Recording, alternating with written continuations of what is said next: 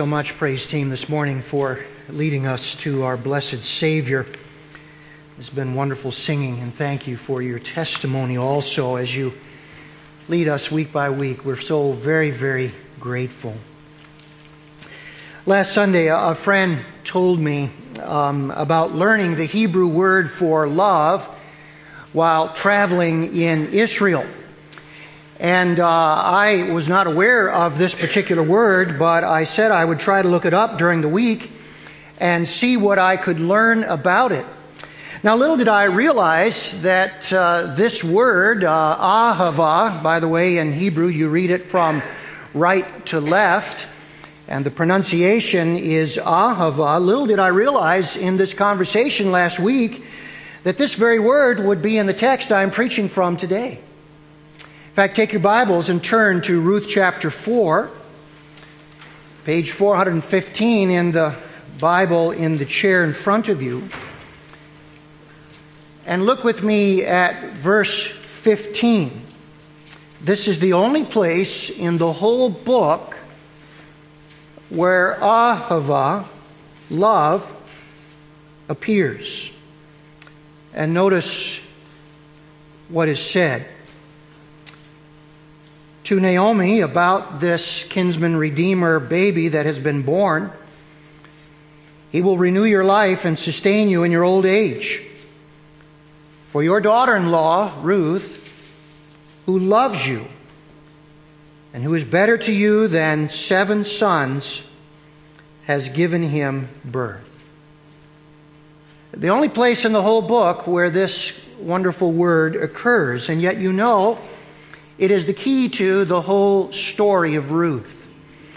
Now, last week we saw a wonderful definition of love from the second president of the Moody Bible Institute, R.A. Torrey.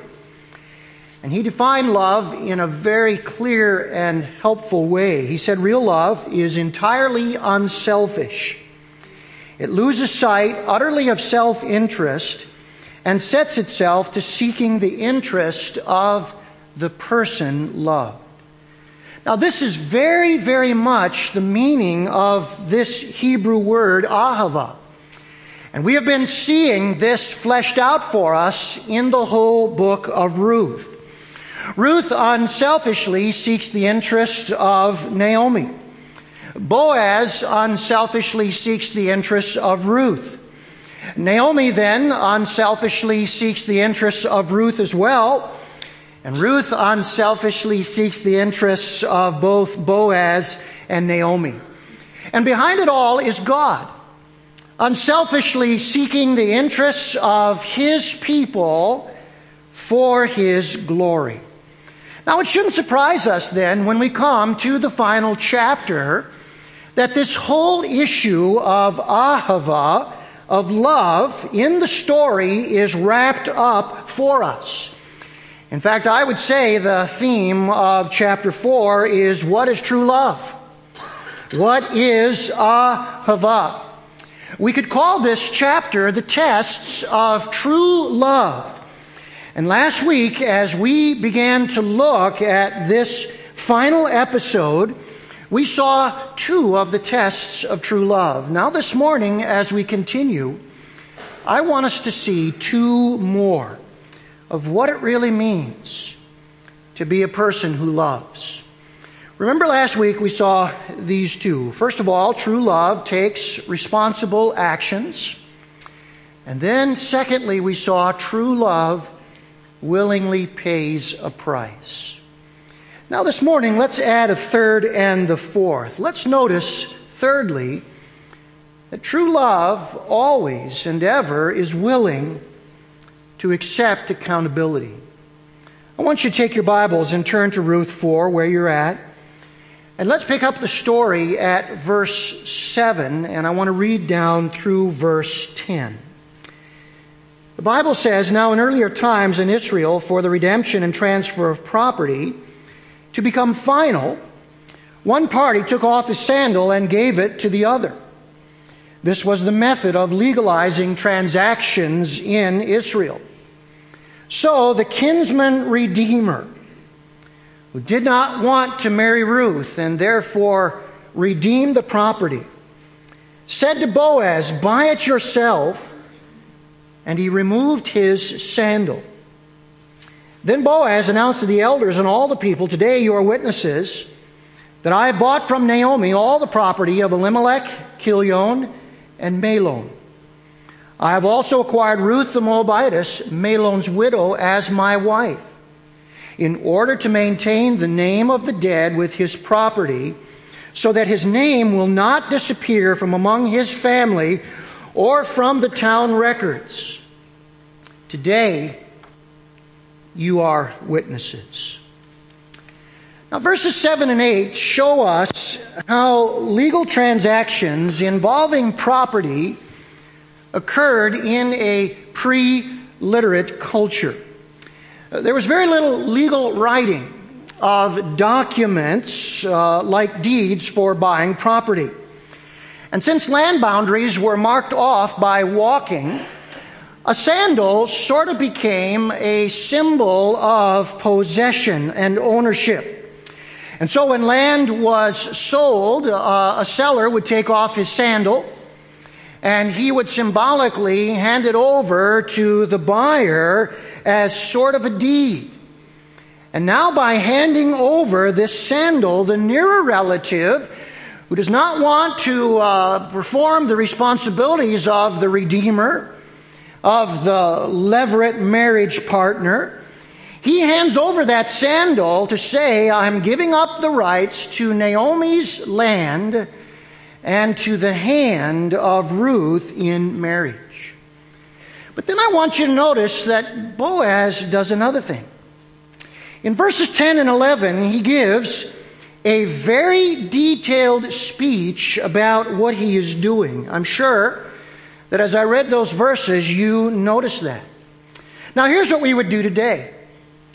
We would write all of this down. We would have witnesses sign forms, and we would have those forms notarized by a notary public. They could not do that then.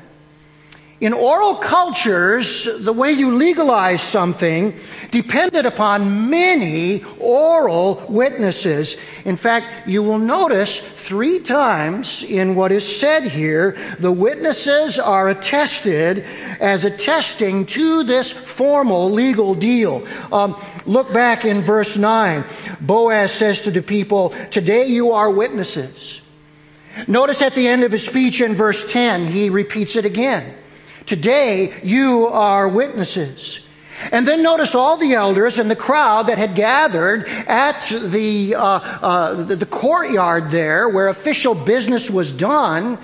They say in verse 11, "Now for the 3rd time, we are witnesses."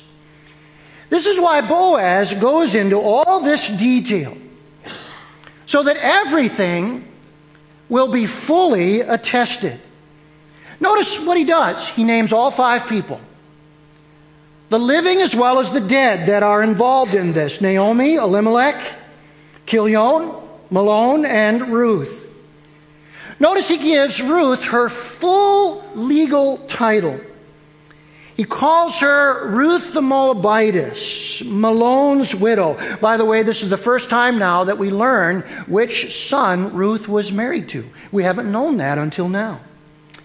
And then he gives the purpose. At the end of verse 10, he says the purpose of all of this is to fulfill the responsibility to raise up a son for Naomi's family. By the way, in verse 10, when he says, "So that Elimelech and Mahlon's name will not disappear from among his family," the phrase "will not disappear" literally means to be cut off. In the ancient Near East, to lose your property or your name was considered a very dreadful fate. It was almost as though after your death, if that happened, you went out of existence and you somehow lost the inheritance that God had promised to your family. So all of this that Boaz is doing for his relatives is extremely critical, and he gives not only the facts, but he gives the purpose behind the facts so that later on no one can attest or dispute what he is doing. But I want you to notice here another reason why Boaz goes into all of this detail. It's to hold himself accountable. It's to hold himself accountable. Did you notice how Boaz separates acquiring the land from marrying Ruth? Did you see that? In verse 9, he talks about acquiring the land. But then in verse 10, he separates out marrying Ruth. I have also acquired Ruth the Moabitess, Mahlon's widow, as my wife. Do you notice here how delicate and how respectful Boaz is? You see, ancient cultures treated wives like chattel. They were very much like a piece of property to be bartered for and bought and sold. But not so the Jews. For the Jews, wives were full partners in God's intentions for creating believing families. And Boaz is very delicate. He's very, very respectful here. Even though Ruth is of a despised race, the Moabites, you see no condescension here. You see no sense of superiority on the part of Boaz. In fact, what he does is he promises to all these legal witnesses, I am going to be a good and caring husband to Ruth. In fact, do you know? This is the marriage ceremony right here. Right here in verse 10, Boaz is making his vows. Now, how do we know that? Well, we know that for three reasons. One is the tense in verse 10 in the Hebrew grammar indicates to us that Boaz is marrying Ruth at the very moment that he speaks these words. So when he says, I have also acquired Ruth the Moabitess, Mahlon's widow, as my wife, the tense of the verb there is, I am doing this right now. I'm making my vows to her at this very moment. And then the way that he does it, when he says, I will acquire Ruth, and then he gives her full title as my wife, that's the traditional language for marriage. It would be like very much this day saying, I take you to be my beloved wife. But then the clincher is in verse 13. Drop down to verse 13 and notice what it says. So Boaz took Ruth, and she became his wife. Then he went to her, and the Lord enabled her to conceive, and she gave birth to a son. That's the clincher. After all the well wishes in verses 11 and 12, Boaz and Ruth, in verse 13, consummate their marriage. Now, I learned something very, very powerful here. Powerful about true love in marriage and elsewhere. True love is always willing to be accountable. A number of years ago, Pastor Hank and I heard Pastor Steve Farrer preach at the Moody Pastors Conference. He wrote a book entitled Finishing Strong, How a Man Can Go the Distance. And in that book, this is what he said. He said, every one of us needs friends who love us enough to make us explain our actions. All God's people said. And then he went on. That's a safeguard. A safety net for us. That kind of friend is like a guardrail on a narrow road through mountains. And that's exactly right. Many of you may not be aware that the pastors turn in reports every month to our elders. Even when we miss a month, we make it up and we turn it in later. And it's not because they do not trust us. It's because those reports are like a guardrail for our ministry here at Bethel. This past week at our worship board meeting, our music director, Julie, said to the worship board, "Would you like to see the report of how I spend my time?" And if we love this church, then we will want to be accountable for what we are doing in ministry at this church. We will keep no secrets. You see, what that will do for us, it will keep us from habits, practices, and temptations that are the exact opposite of love. And so every person needs trusted individuals in their life who hold them accountable. Every person needs to have individuals in their life where they keep no secrets from them. And those are individuals that can call us to explain our actions. Because as soon as we are individuals who are keeping secrets, it will not be long and those secrets will catch up with us.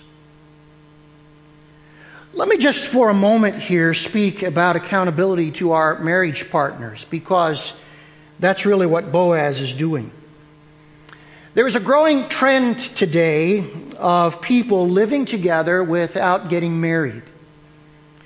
I'm amazed that this trend is even occurring among senior citizens. Perhaps you know some. I've encountered some in my ministry. And here's the feeling.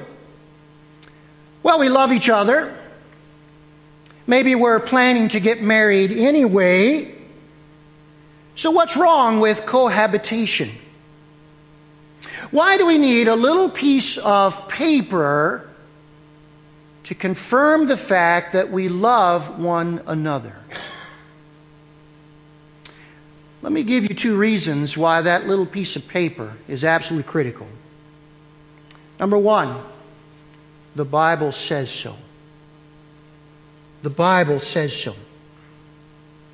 There are 2 actions that are needed for marriage: a public commitment and a private consummation. You see both of these here with Ruth and Boaz. Verse 10 is Ruth and Boaz's public legal commitment before witnesses. Verse 13 is their private consummation in the privacy of their own bedroom. Now, the first action is a legal transaction that is witnessed by many. The second action is a private action that is for the couple alone. What we see here going on in this chapter, in this marriage, are simply what the whole Bible says it takes to create a marriage: a public commitment followed by a private consummation. And so why is that piece of paper so important? Well, first of all, because the Bible says so. Secondly, that little piece of paper is important because of accountability to our marriage vows. Public legal vows hold us accountable to our marriage partner. You see, without them, if we do not have them, we can walk away anytime we please, and no one can force us to be accountable. There are multitudes of adults and children today who are suffering because of cohabiting adults who have simply walked away from the situation. There are lots of other people who are suffering today because of marriage partners who walked away from each other and started cohabiting with somebody else. There's enormous suffering today because of that. But then I also want you to think about this. It also keeps you from abusing what is rightfully owed to somebody's future spouse. In my former church one day, a sweet, young, single Christian lady came to me with this story. She thought a man in our church was a godly, upstanding Christian. But one evening in her apartment, he took inappropriate liberties with her. She was devastated, shocked that he did it. But then she said these words to me. She said, "He took something from me that belongs to my future husband." I have never heard it put like that in my whole life. But I have thought, do you know how many people feel the same way? Robbed of something they planned to give to their life partner. Now, very fortunately, that man repented. He asked for forgiveness. And she graciously forgave him. It was wonderful to be a part of that kind of forgiveness. But the violation she still felt was very painful. And why is that little piece of paper, that legal document, so important? It's important for this reason. When I am with somebody that I know is not lawfully yet mine, it keeps me from robbing them, and it keeps me from robbing a person who down the road may belong to them. It creates an accountability for those of us who are married, but it also creates an accountability for those of us who anticipate marriage. There's a wonderful Christian ministry down in Chattanooga, Tennessee. It is called Leadership Ministries Worldwide. And this is what they said in one of their books. The most loving thing you can do for a brother or sister in Christ is to hold him or her accountable. The most loving thing you can do for yourself is to have others who hold you accountable. Remember, true love is not prideful. It does not rejoice in someone's wrongdoing. Instead, love is kind and patient, helpful and caring. That is the kind of man that Boaz intends to be. And now he says to the whole town, I want you to hold me accountable to be that kind of man. And that is always the nature of true love. It is willing to be accountable to trusted people who can ask us to explain our actions. Now, in this story, as we continue on, we discover that there is a fourth quality of love. And that is, true love receives God's reward. True love receives God's reward.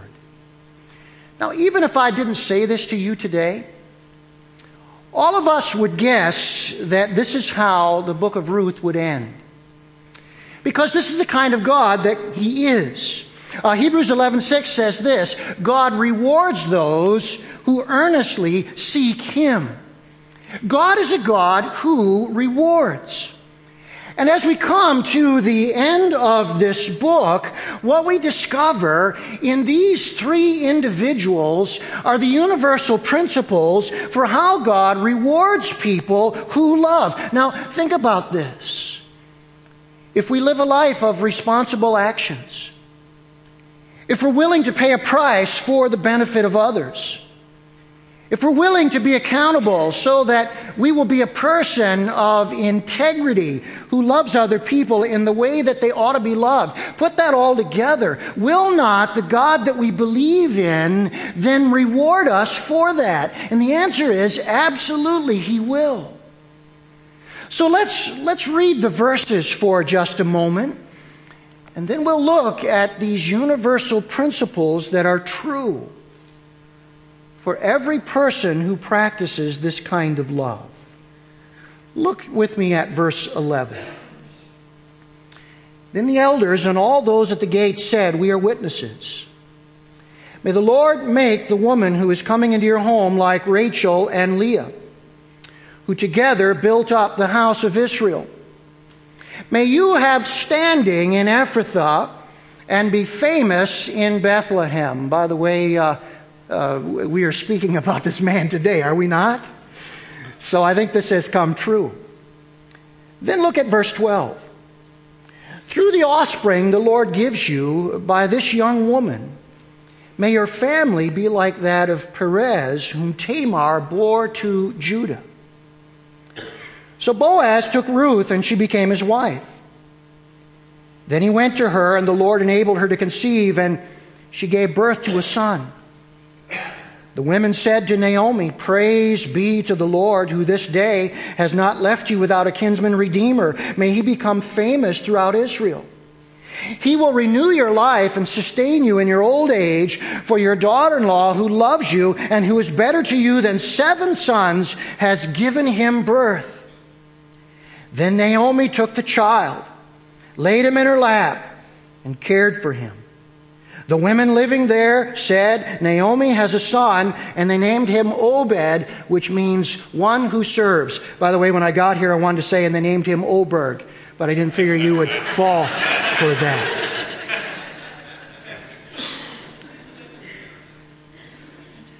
Oberg is a nice name, but Obed means one who serves. He was the father of Jesse, the father of David. This then is the family line of Perez, the most significant, influential line in the line of Judah.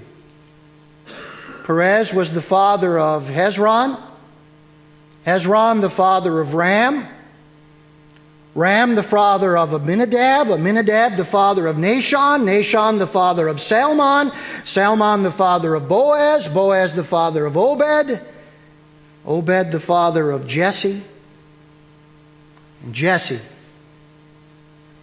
the father of David. This is how God rewards. And every single one of us, in one way or another, is included if we know Christ. Let's notice how God rewards with Ruth. Sometimes God rewards us with our desires. In verse 13, she got a husband, and she got a baby boy who was born to a miracle birth. Everything that Ruth longed for, she received, and it was a direct gift of God because verse 13 says, the Lord enabled her to conceive. She had been barren in her first marriage for 10 years. She was married to a young man, couldn't conceive. Now she's married to an older man, and immediately she conceives. This was a direct gift of God. And sometimes God gives us exactly our desires. How about Naomi? From Naomi we learn, always God rewards us with our needs. Naomi didn't get a husband. She didn't get a miracle birth directly to her. What did she get? Well, she got a kinsman redeemer. Verse 14. And in verse 16, when she took him and placed him into her lap and cared for him, that is a formal act of adoption. What it meant through the Levirate marriage, the son not only now was Ruth's, but now was also legally Naomi's, and he was the son who would provide for her security. And then verse 15, the ladies remind her, all of this has come about because of your daughter-in-law who loves you and is better to you than 7 sons. In Israel, a family of 7 sons was the highest possible blessing anyone could have. And now they are saying, you are blessed even beyond that because you have this woman who has been so committed and loyal to you, and now God has blessed her through you, through her. Now I look at that today and I say, you know what? You may not have what you want, but haven't we all received what and who we need? Isn't that true? Of course it is. And then look at the lesson we learn from Boaz. Sometimes God rewards future generations through us. Boaz was in the line of Perez. And that was the line that gave birth to David. So Boaz becomes an ancestor of David.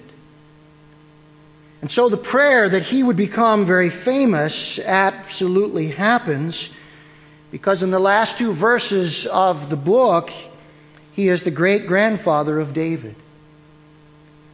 He probably never lived, because he was an older man when he was married, to see David anointed king, but he blessed Israel because he was the great-grandfather who gave them their greatest king. Perhaps I've never told you this. I'm a 4th-generation Christian on both sides of my family. On my mother's side, there have been 5 pastors who came from my great-grandfather. I did not know that until I came up here, went to a family reunion in Gladstone, and discovered I am the 5th of those 5 pastors. On my father's side, there have been 3 pastors who came since my great-grandfather, and I am the 3rd. And one of the things that I cannot wait to do when I arrive in heaven is to find those ancestors of mine and thank them. Thank them for what they did for my family and for me. Please hear me very carefully this morning. If we will live faithfully for God now, we have no idea who we will bless in the future. Please hear that. If we will live faithfully for God now, someday there may be a young man or woman whose life has been tremendously influenced because of our faithfulness. Finally, the last lesson. Boaz and Ruth. Always God rewards us in eternity. You know how this story ends. Boaz and Ruth become ancestors of Christ. Would you turn with me to Matthew chapter 1? The New Testament begins with the genealogy of Jesus Christ.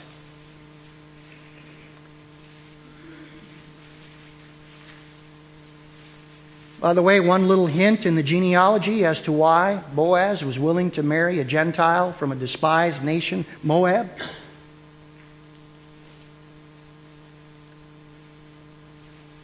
His father had married Rahab the Canaanite. And in the example of his own father, he saw a man who was willing to marry an outcast who had come to faith in Christ and had been transformed. And he saw that own example in his own family, and now he, as he sees Moab, a Moabite, and sees her as an outcast whose life has been transformed, he now is willing to marry her as well. And notice what we read, verse 1. A record of the genealogy of Jesus Christ, the son of David, the son of Abraham. Now drop down to verse 5. Salmon, the father of Boaz, whose mother was Rahab. Boaz, the father of Obed, whose mother was Ruth.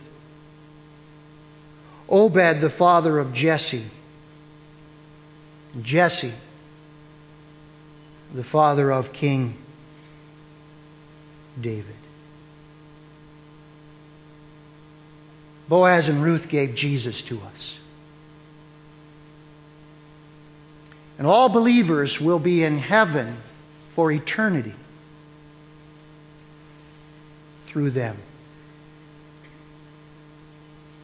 Their rewards will multiply and multiply and multiply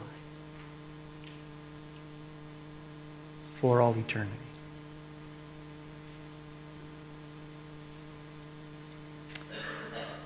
Next Sunday, I'll bring my last message from the book of Ruth. It'll be entitled Christ in the Book of Ruth. As you know, Boaz is an illustration of the Lord Jesus Christ because he's the ultimate kinsman redeemer. And so next Sunday we will trace the picture of Christ through this amazing book. But as I close this morning, I want to share with you one of my favorite poems of all time. It is a poem we don't know the author to. The title of the poem is simply God's Pay. And listen carefully as I read for you the words penned by this unknown person. Who does God's work will get God's pay. However long may seem the day, however weary be the way, though powers and princes thunder nay, who does God's work will get God's pay. He does not pay as others pay in goods that vanish and decay. But God in wisdom knows a way, and that is sure, let come what may. Who does God's work will get God's pay. And all of God's people said together this morning, you can count on it. You can count on it. Let's bow together, shall we?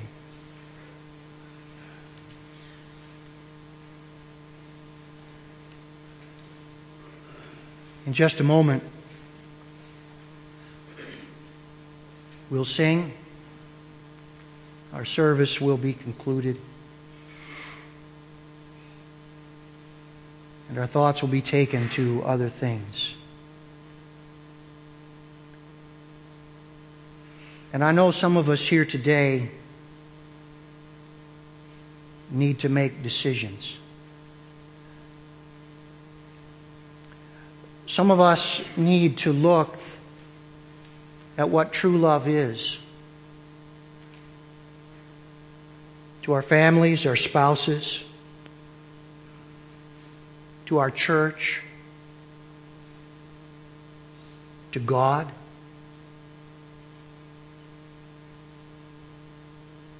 And we need to bring these tests home to where we really live.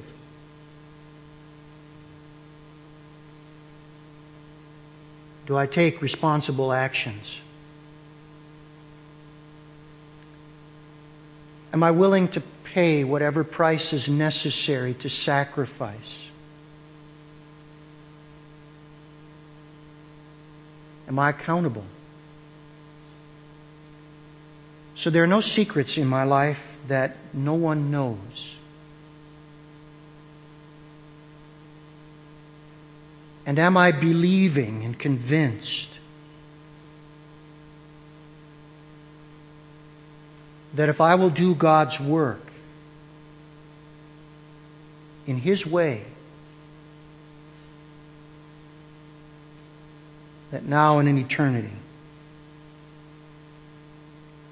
I will get His pay?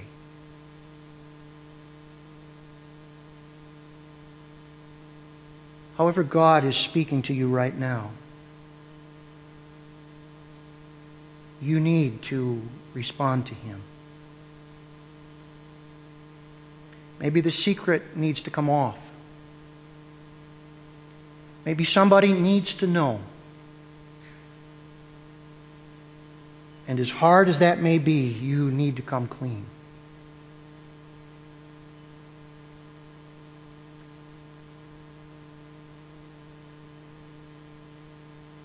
Whatever it might be,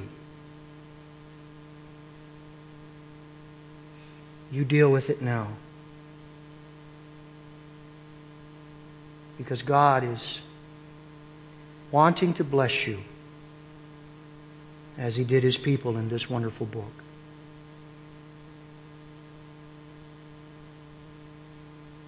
Lord, today I ask that you would deal with our hearts. The book of Ruth is theological history. It's not a story about way back when. It is principles about God and His dealings with people now. And I pray, Lord, for those in the sound of my voice, some who may need to come to know Jesus as their Lord and Savior, that you would bring them to that place. I pray for others who are lackadaisical in their walk with you, in their commitment to a local church. I pray for others who are hiding things that no one knows, somehow thinking it will never come out. There will never be damage. Whatever the issues are, Father, thank you for your word, which is so clear and concise, so unmistakable. And help us today to respond as you would have us to. We thank you, Lord. We love you today, from whom all blessings flow. In Jesus' name we pray. Amen.